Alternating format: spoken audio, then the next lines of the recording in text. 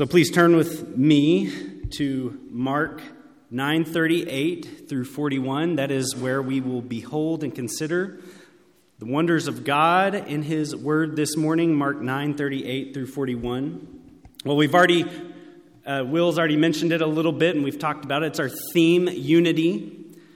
Two great gospel realities that God has granted us, two foundational doctrines of our Christian faith is the unity and the purity of the church.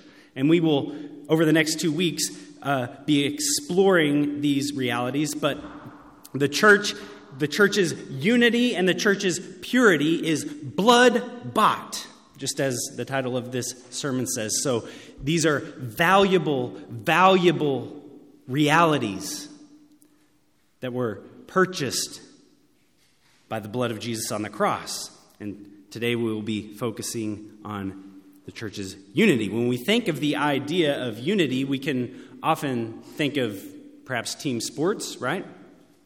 For example, no matter what team sport you are playing, if one player gets penalized, that one player isn't the only one who receives the consequences of the penalty. No, the entire team gets penalized, right? Because there's a unity of identity. Likewise, if one team scores the winning goal, that one player does not get that victory alone. The entire team gets the victory. I remember one year, my college football season, it came down to the last minute, last second field goal. We got lined up, snap, kick, made the field goal, won the game. But our kicker wasn't the only one who won that game. The entire team won the game. Unity of identity. But also, what was happening there? If our kicker had tried to make that field goal on his own, it would have been impossible. No, there had to be someone to snap the ball, someone to hold the ball, others to block. If they aren't there, then he would have never made the kick. The ball wouldn't even got to him. So there was a unity not only in our identity as a team, but there was a unity in our work together, right? Our work was unified. So we're going to see these realities, the unity of our identity and the unity of our work, today in this passage.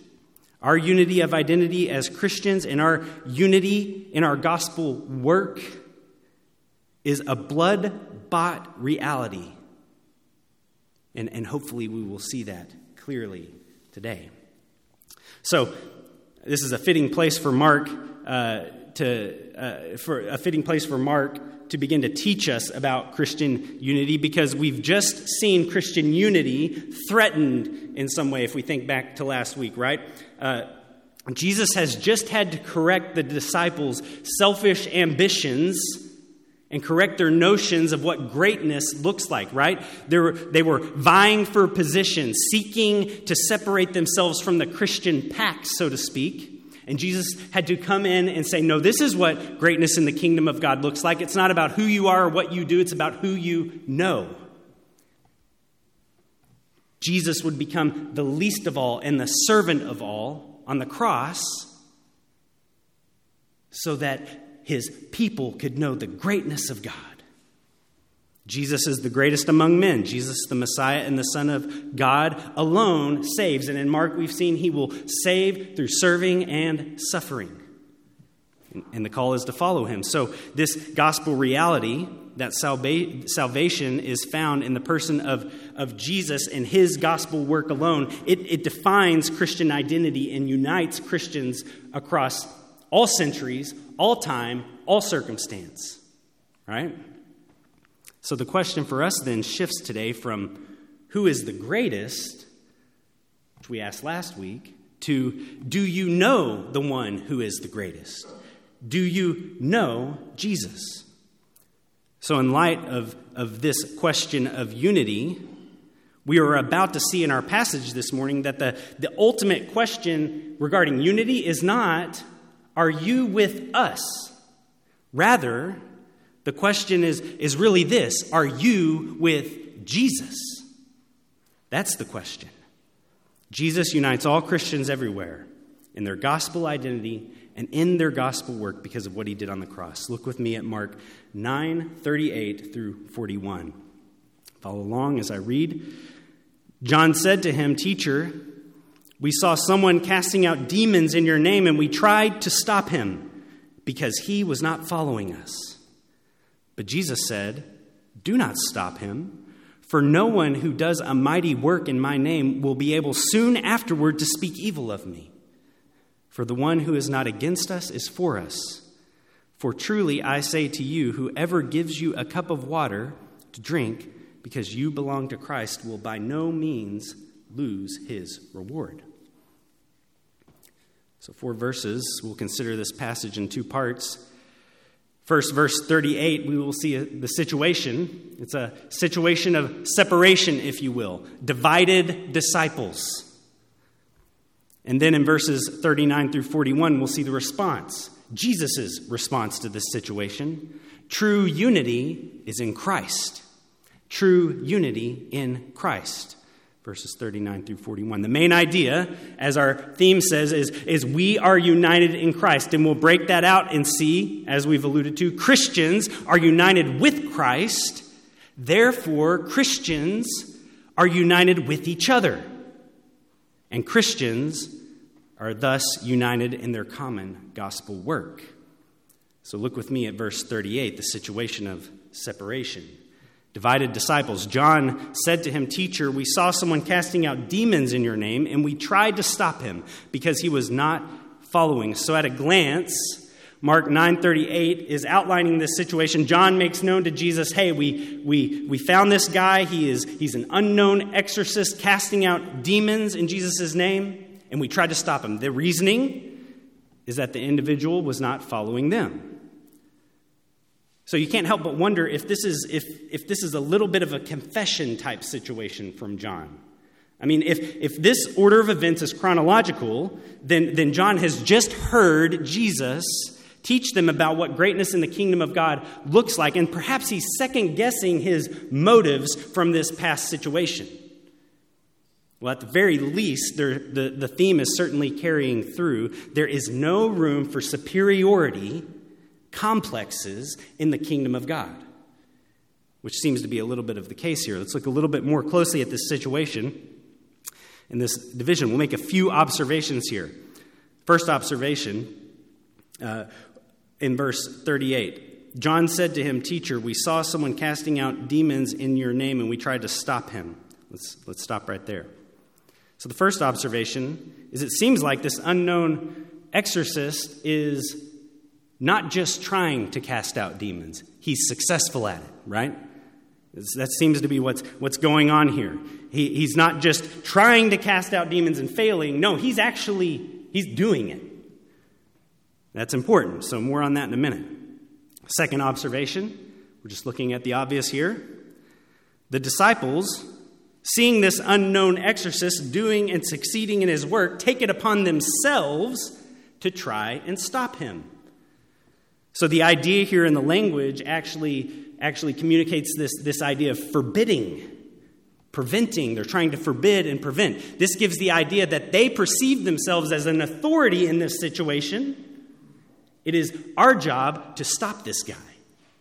There's an idea of authority here. So just a note of irony. It's hard to miss, and if you remember anything from a few weeks ago, many commentators pointed out, what had the disciples just failed to do? They just failed at casting out a demon, remember?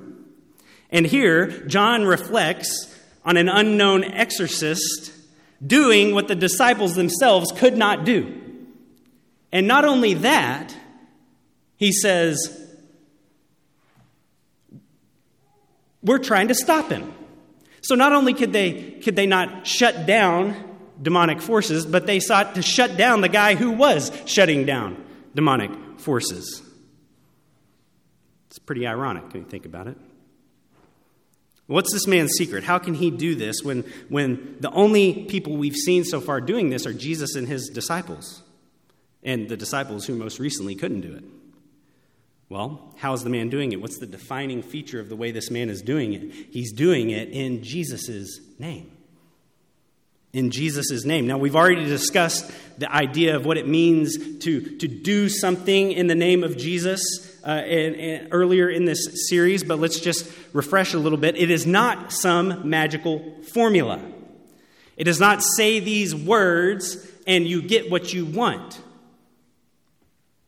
If he was doing that, he certainly would not be successful. We see that clearly in Acts 19:13 through 16. Do you remember this little narrative there? We have some Jewish itinerant exorcists, the 7 sons of Sceva, right? And they go and try to cast out a demon from a man by invoking the name of Jesus in some kind of incantation type magical way without even knowing who he is or knowing him personally. And what happens? Well, here's what happens. But the evil spirit answered these guys, said, Jesus I know, and Paul I recognize, but who are you? And the man in whom was the evil spirit leaped on them, mastered all of them, and overpowered them, so that they fled out of the house naked and wounded. The demon-possessed man proceeded to beat them naked until they had to flee. Kind of a comical scene, but you see the power at work here. They had no power because they were seeking to just use Jesus' name as some kind of incantation. That's not what's happening here. This man would not be successful if that's what he was trying to do. So what's the difference? Well, it seems this man must be invoking Jesus' name as an appeal to the whole person of who Jesus is. His character, his compassion, his power, his authority. In short, this man was authentically trusting Jesus to cast out this demon, not himself. This sounds a little bit like faith in Jesus. Who is this guy? Consider his faith. I kind of want to be like this guy. Here's a man who doesn't seem to be known in Jesus' circles. The disciples don't even recognize him. Now, we know that from Luke that Jesus has sent out 72 before to go and cast out demons and proclaim the gospel and heal the sick. But here, this guy isn't recognized. Perhaps it's possible he's been following Jesus every step of the way, but just on the periphery. He's not really known. He's not a face people would recognize. He's not prominent. But here is a man who heard Jesus' proclamation of the kingdom and took hold of Jesus by faith and said, if he is the Messiah who's bringing God's kingdom, then I'm going to go out in faith that he is going to work. And he seemingly went out on his own in that faith and began doing kingdom work simply because he believed in Jesus and his authority. Who is this guy? What faith, huh? And here, he appears to be the real deal, so why stop him? Well, the second half of verse 39 gives us John's reasoning. Here again, we read what could be a glaring indictment. In the second half of verse 39, we read, because we tried to stop him because he was not following us. So why do we say this is an indictment? What's wrong with John's reason here? What sticks out like a sore thumb? What word? Us. He is not with us. What does he not say? As Cody will often have us do an exercise here. What does John not say? He didn't say, he does not say, we tried to stop him, Jesus, because he was not with you. No, he was not with us. Now, certainly, John could be implying Jesus as well, right? Talking about all of us. I mean, that's what the word does. It's a collective plural, right? But more likely, having just witnessed the disciples' inclination towards personal ambition, selfish personal recognition, they do not see this exorcist as a part of their elite circle. He has not been disciple approved. We don't know this guy. Do you know him, Peter? No, I don't know him. We better go stop him. He's not one of the 12. Perhaps it's noteworthy that John is the one speaking here. In fact, this is the only place in Mark where we see words specifically attributed to only John. Others note that this sort of response towards this guy seems to fit a little bit with John's personality, so let's just consider his superiority complex, if you will. In Mark 10:35 through 37, we're going to see James and John come to Jesus, and what do they say to Jesus? We want you to grant whatever we ask of you. Not the best start so far. And what do they ask? Grant us to sit one at your right and one at your left in your glory. What else do we know about John? Well, Luke 9:54 tells us that both James and John ask Jesus if they can call fire to fall down from heaven upon a Samaritan village because they ignored and rejected Jesus. Remember the nickname of James and John that Jesus gave them, sons of thunder, right? Might be kind of seeing where a little bit of this nickname came from. They have perhaps a hair trigger. It doesn't take much to set them off and try to exercise their own authority, right? But again, perhaps being around Jesus so much in this recent talk of greatness in the kingdom of God has John reflecting a little bit here on his motives. So Jesus will again speak into this situation to shape and mold, and there's something to gain here. Jesus doesn't say to John, or doesn't respond to this situation with, that's just John, that's just his personality, right? That's just who he is, just John. No, Jesus calls John and us, despite our natural dispositions and personalities, to adjust and change and fit according to our faith in him and who he's called us to be. Disposition and personality is not an excuse here for John's actions. Jesus loves him and he loves us too much to let us believe that lie. Sin is sin whether we are predisposed to it in certain ways or not. So Jesus responds here.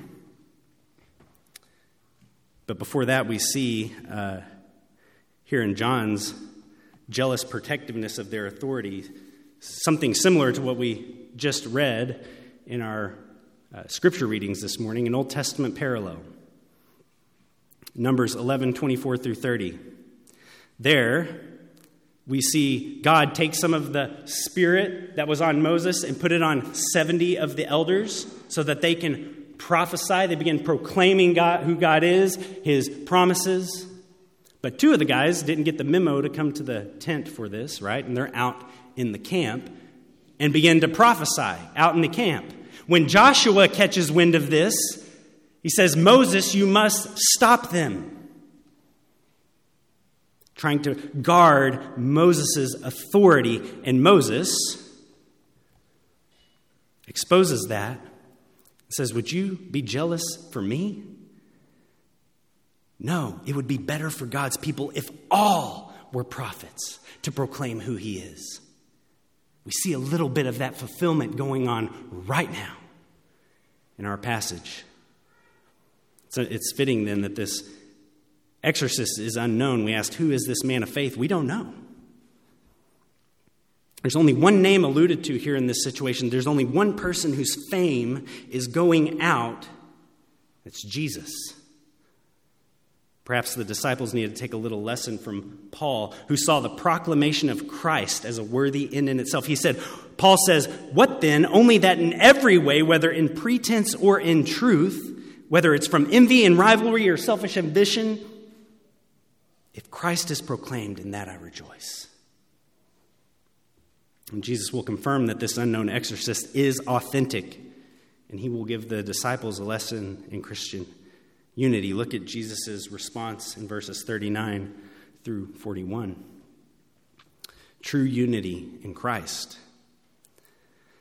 But Jesus said, do not stop him, for no one does a mighty work in my name. And no one who does a mighty work in my name will be able soon afterward to speak evil of me.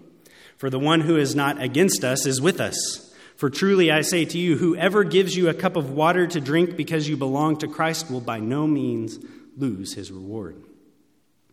So 3 parts to Jesus' response here. First, a command.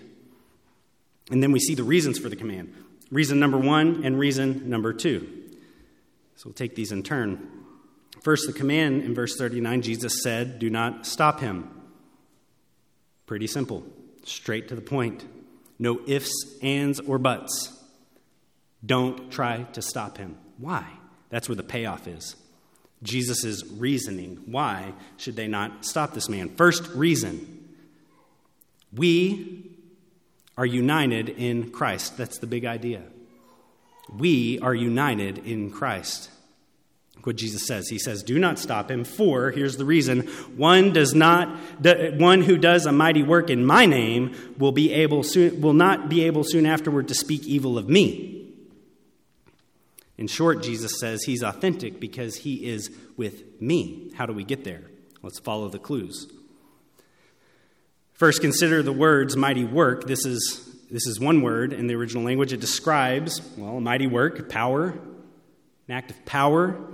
The only other person in Mark that Mark attributes mighty works to is, you guess it, the right answer for any Sunday school question is Jesus. Jesus is the only one in Mark who does mighty works, except for this moment. Here, Jesus says this man is doing specifically a mighty work. That's the first clue. Mighty work that only Jesus has done. Second, in Jesus' name. Now, we've already touched on this. That's the second observation. In Jesus' name. That's how the man is doing these things. Here's a man who seems to have a robust grasp on what God's coming salvation means, and he grabs hold of the person of Christ and trusts that Jesus does this through him. He does it in Jesus' name and believes that Jesus is here to overturn the true enemy, Satan. I wonder where he got this idea to go out and do this. I imagine it's probably from watching very closely what Jesus did, right? He's been watching and learning from his master, perhaps from afar, emulating Jesus in faith. Third and finally, faith in the person of Jesus, the Christ, will equal a true gospel believer. Faith in the person of Jesus Christ will equal gospel belief. That's the third clue here. Jesus notes that this man will not be able soon afterward to speak evil of me. So perhaps a clearer translation would be, this man will not be able in a short time to speak evil of me. So what does Jesus mean by this? Well, I think it's a way of Jesus saying this man is a true believer. Now remember, the full picture of how Jesus will save is not yet clear to everyone. Nobody knows how Jesus is actually going to go about doing this, except the disciples who have been told, but even they don't get it. They don't understand what it means that Jesus will die and resurrect. That's how Jesus will save. So Jesus seems to allude to the fact that in a short time, when the gospel of the kingdom becomes completely filled out, once he has died, resurrected, ascended, sent his Holy Spirit, this man who believed in him by faith before all of that will have an even fuller knowledge of who his Lord is. Oh, that's how he was going to do it. This man is with Jesus because he believes in the person of Jesus. That is his Lord. Jesus is his Lord. Jesus is who he follows. And when he sees Jesus live, die, resurrect, ascend, send his Holy Spirit, he will simply have a fuller picture and confess by the Holy Spirit that Jesus is Lord. We think of 1 Corinthians 12:3. Therefore, I want you to understand that no one speaking in the Spirit of God ever says Jesus is accursed. This man will not speak evil of Jesus. And no one can say Jesus is Lord except in the Holy Spirit. This man believes that Jesus is Lord, and this man is united to Christ, the person of Christ. Therefore, he is united to the disciples. Jesus says, don't stop this man. He may not be in your immediate circle, but he is with me. He is a gospel believer, and he will believe. And if he is with me, then guess what? He is with you. He is with us. Jesus doubles down on this reality. In verse 40, for the one who is not against us is for us. Again, this is a proverbial way of saying the same thing. This man is with us. Jesus says, if even in general, one who is not against us is for us, how much more then is this man who is going out doing the kingdom work with us? Just to put a bow on his point. So the reality of unity here, notice, it does not highlight the disciples. It does not highlight the unknown exorcist. Their unity has nothing to do with who they are. It has everything to do with who their faith is in, Jesus. They are united completely, though they are separate in their spatial circles. They are united completely through Jesus. Think of Christian unity in Christ for a second, how that applies to us today. This means when gospel doctrine is rightly upheld, when biblical truth, the church is the pillar and buttress of the truth, when biblical truth is rightly upheld and affirmed and held onto, denominational affiliation does not undo unity. True unity in Christ extends beyond these things. It speaks against, as Will said earlier, tribalism and factionalism that you see so much in our day. This is not to say that denominations should be done away with. No, denominations are put in place to honor conscience. The Scripture, there are certain areas of the Bible that leave room for liberty in deciding, but there are certain things, top-tier theological doctrines that we say, no, every Christian must believe these things. This is what we all agree upon. You cannot deny these things and not be a Christian.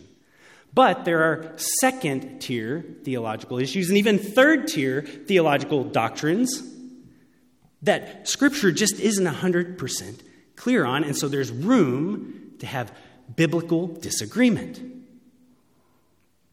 And denominations are put in place to honor conscience in that way. The problem is when we decide that our denomination or our specific tribe is the superior one.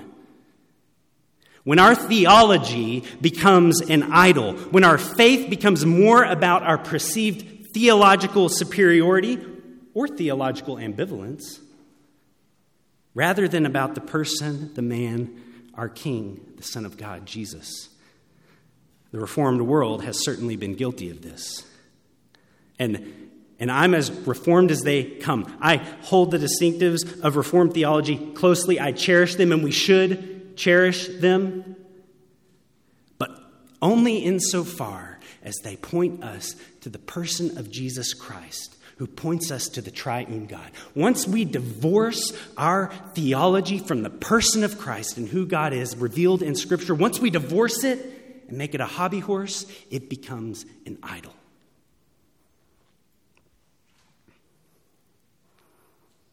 That's what Christians, that's the temptation. That's the temptation with these things. And the minute, as we said, we divorce these things, it becomes an idol. So Jesus is what unites us even across these denominational lines and differences in practice, so we don't look down our noses at those who might hold different distinctions than us. Should we engage in rigorous theological debate with these that honors one another about these secondary truths? Yeah. If Christians we're reformed, and the motto is we're ever reforming. We're after the truth of who God is. We're Bereans in that regard, but we do not let our secondary issues, whatever those theological distinctives are, divide us. We are united in Christ, and so we are on the same mission. You've probably heard it put this way: in essentials, unity. In non-essentials, liberty. In everything, charity. Christians are united in Christ even when they are separate in their ministry, spatially, geographically, convictionally with regard to non-essentials, time, wise circumstance, socioeconomic status, ethnicity. Christians are united because of the gospel work of Jesus. And Christians are united in the gospel work of Jesus. So Christian unity extends beyond our identity to what we do, our work. This leads to Jesus' second reason for not stopping this man. Look at verse 41. Not only are we united in Christ in our identity, but our work is united in Christ. Verse 41, for truly I say to you, whoever gives you a cup of water to drink because you belong to Christ will by no means lose his reward. So Jesus gives an example here of two gospel workers, doesn't he? First, of course, we recognize that the one giving a cup of water, that's obvious. That's some work being done. Now, while it's obvious that work is being done, it might not be so obvious that this is actually gospel work. We'll see that in a second. The other gospel worker is not so obvious. Who are they? It's the disciples. Whoever gives you, my disciples, a cup of water because you are mine. Now, these disciples we know are certainly doing gospel work. Casting out demons, healing the sick, proclaiming Jesus. That's gospel work. But unexpectedly, perhaps, Jesus focuses his example on the lowly work of the one giving a cup of water here. Lowly compared to what the disciples would be doing. Why does Jesus focus on this? Well, the answer is in the why the one gives the water. Why does the one give a cup of water to the disciples? The reason?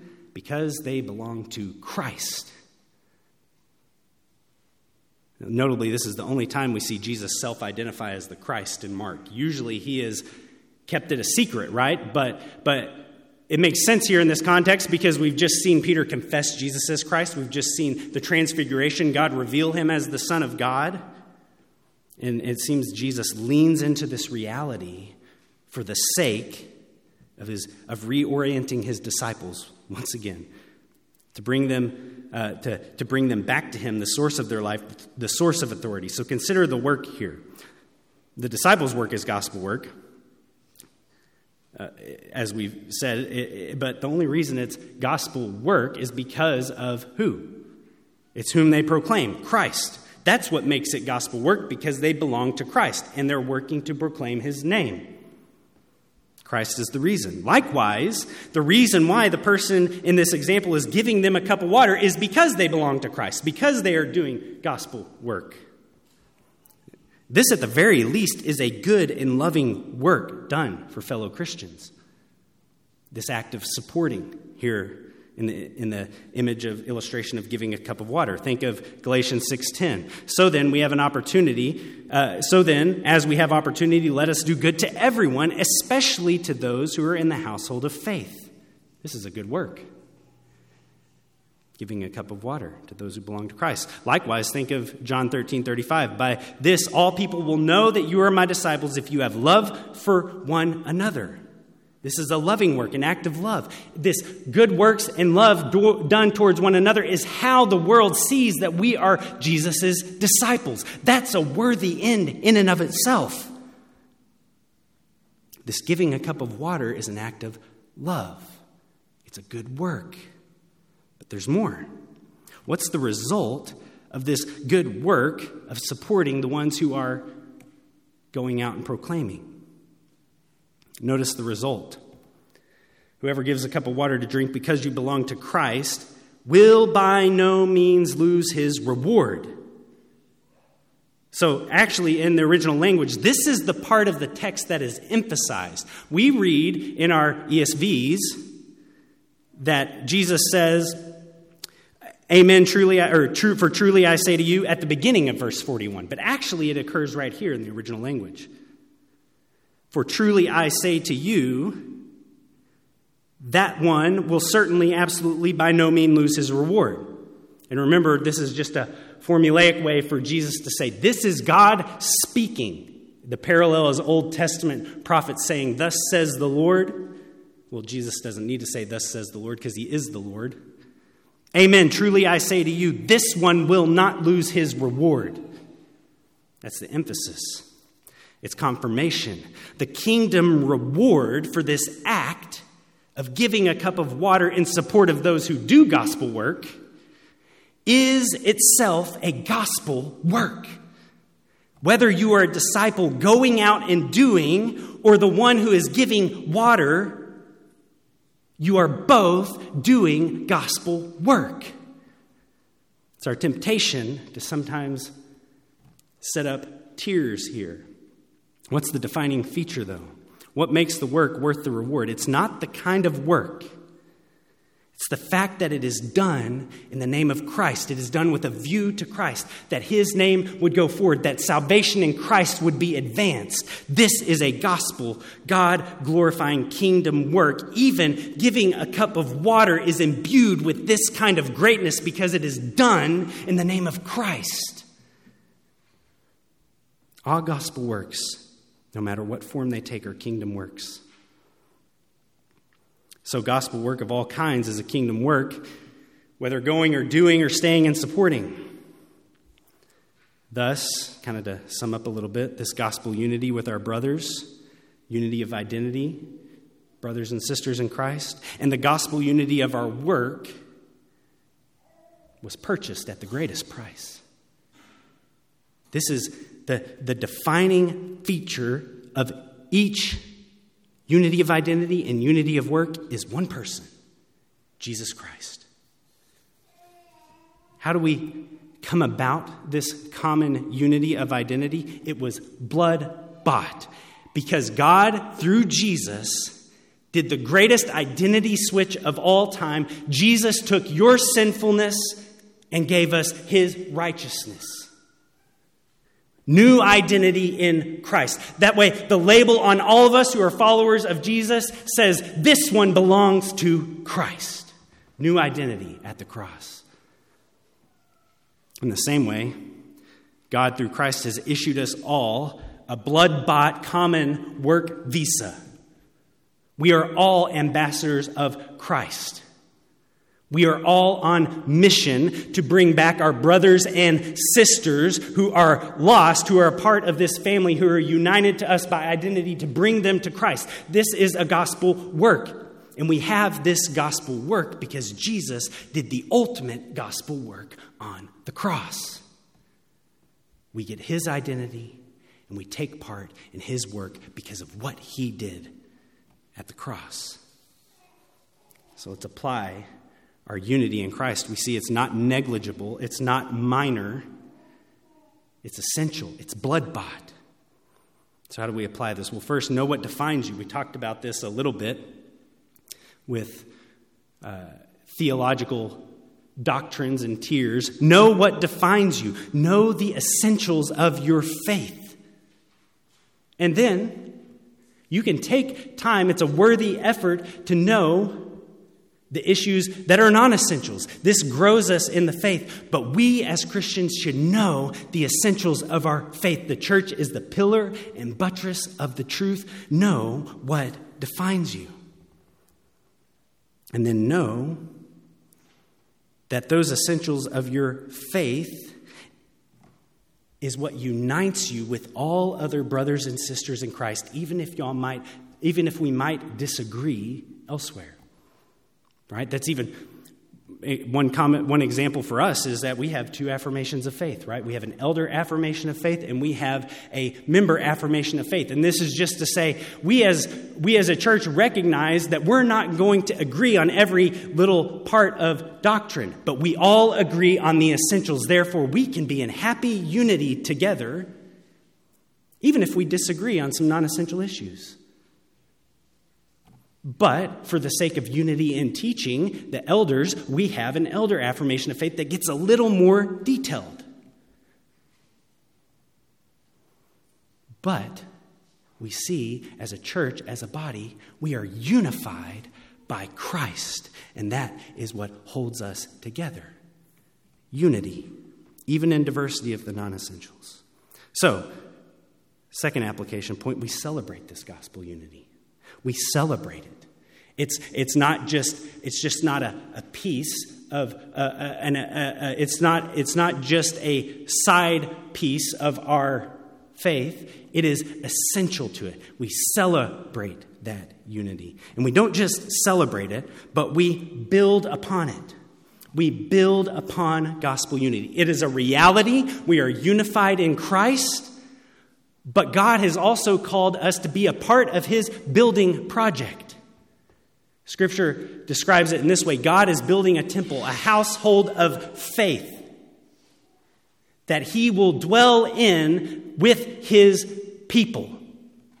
And he has invited us to be a part of that building project. How? He's given us gifts. Spiritual gifts that do what? They build up the body. These gifts aren't just for making us feel good and building up ourselves. No, these gifts are actually used to build up the body. We see that visibly. We see unity built up visibly when we physically gather together, when we encourage one another, when we use our gifts to minister to one another. But it is also taking place on a spiritual level, invisible to the human eyes. When we use our gifts to minister to one another, there is actually a building project being done that the rulers and authorities in heavenly places are looking at and saying, what would bring these people together? Christ, and God is glorified. God has given us gifts to build upon this unity. He's invited us in to building unity. That's within the body. We should also do this without outside the body. Because we're unified, big church, C, believers should strive to get together with other believers who might not be exactly a part of your common tribe or circle or denomination. But if the gospel is held in truth, if there is biblically affirmed good doctrine, if the essentials are there, then we should strive to work together for the advancement of the kingdom. Build unity across those lines. We're tempted to try to guard. But that's why you see things, if you've heard of the Gospel Coalition. These are brothers and sisters from across all denominations, Baptist, Presbyterian, Anglican, it doesn't matter. They hold the essentials of the faith together and they say, we will strive together for the advancement of the kingdom. We as a body want to find more ways to do that here in Charlotte, the church of the city of 1,000 churches, for the sake of the kingdom, unity in Christ. And finally, go and do gospel work. Perhaps more fittingly from our passage, if God does not have you in a season of going, support gospel work. And don't begrudge if God calls you to a season of supporting when you would rather be going. Why? Why don't we begrudge that? Because as we've seen, it's a worthy call. It's a gospel work. If God has called you to support those who go, then support with all your might, financially, materially, relationally, prayerfully. And don't look down on what you're doing, because in God's kingdom economy, you are a fellow worker of the truth. That's what John says in 3 John 8. The very guy who was having trouble with unity, what does he say here? Therefore, we ought to support people like these, those who are going out for the faith, those who are going out to proclaim the name. And in 3 John, they're actually strangers. We ought to support people like these that we may be fellow workers of the truth. In God's kingdom economy, when you support those who are in the field doing gospel proclamation, in God's eyes, he sees you right there in the field next to them side by side doing the work as well. You're a fellow worker of the truth. This is a miraculous reality won at the cross, our unity in Jesus Christ. So gospel unity is blood bought with the blood of our King. We do all we can to live it out and build upon this miraculous reality. We are more closely kin to our brothers and sisters in Christ than we are those in our own family who are not in Christ.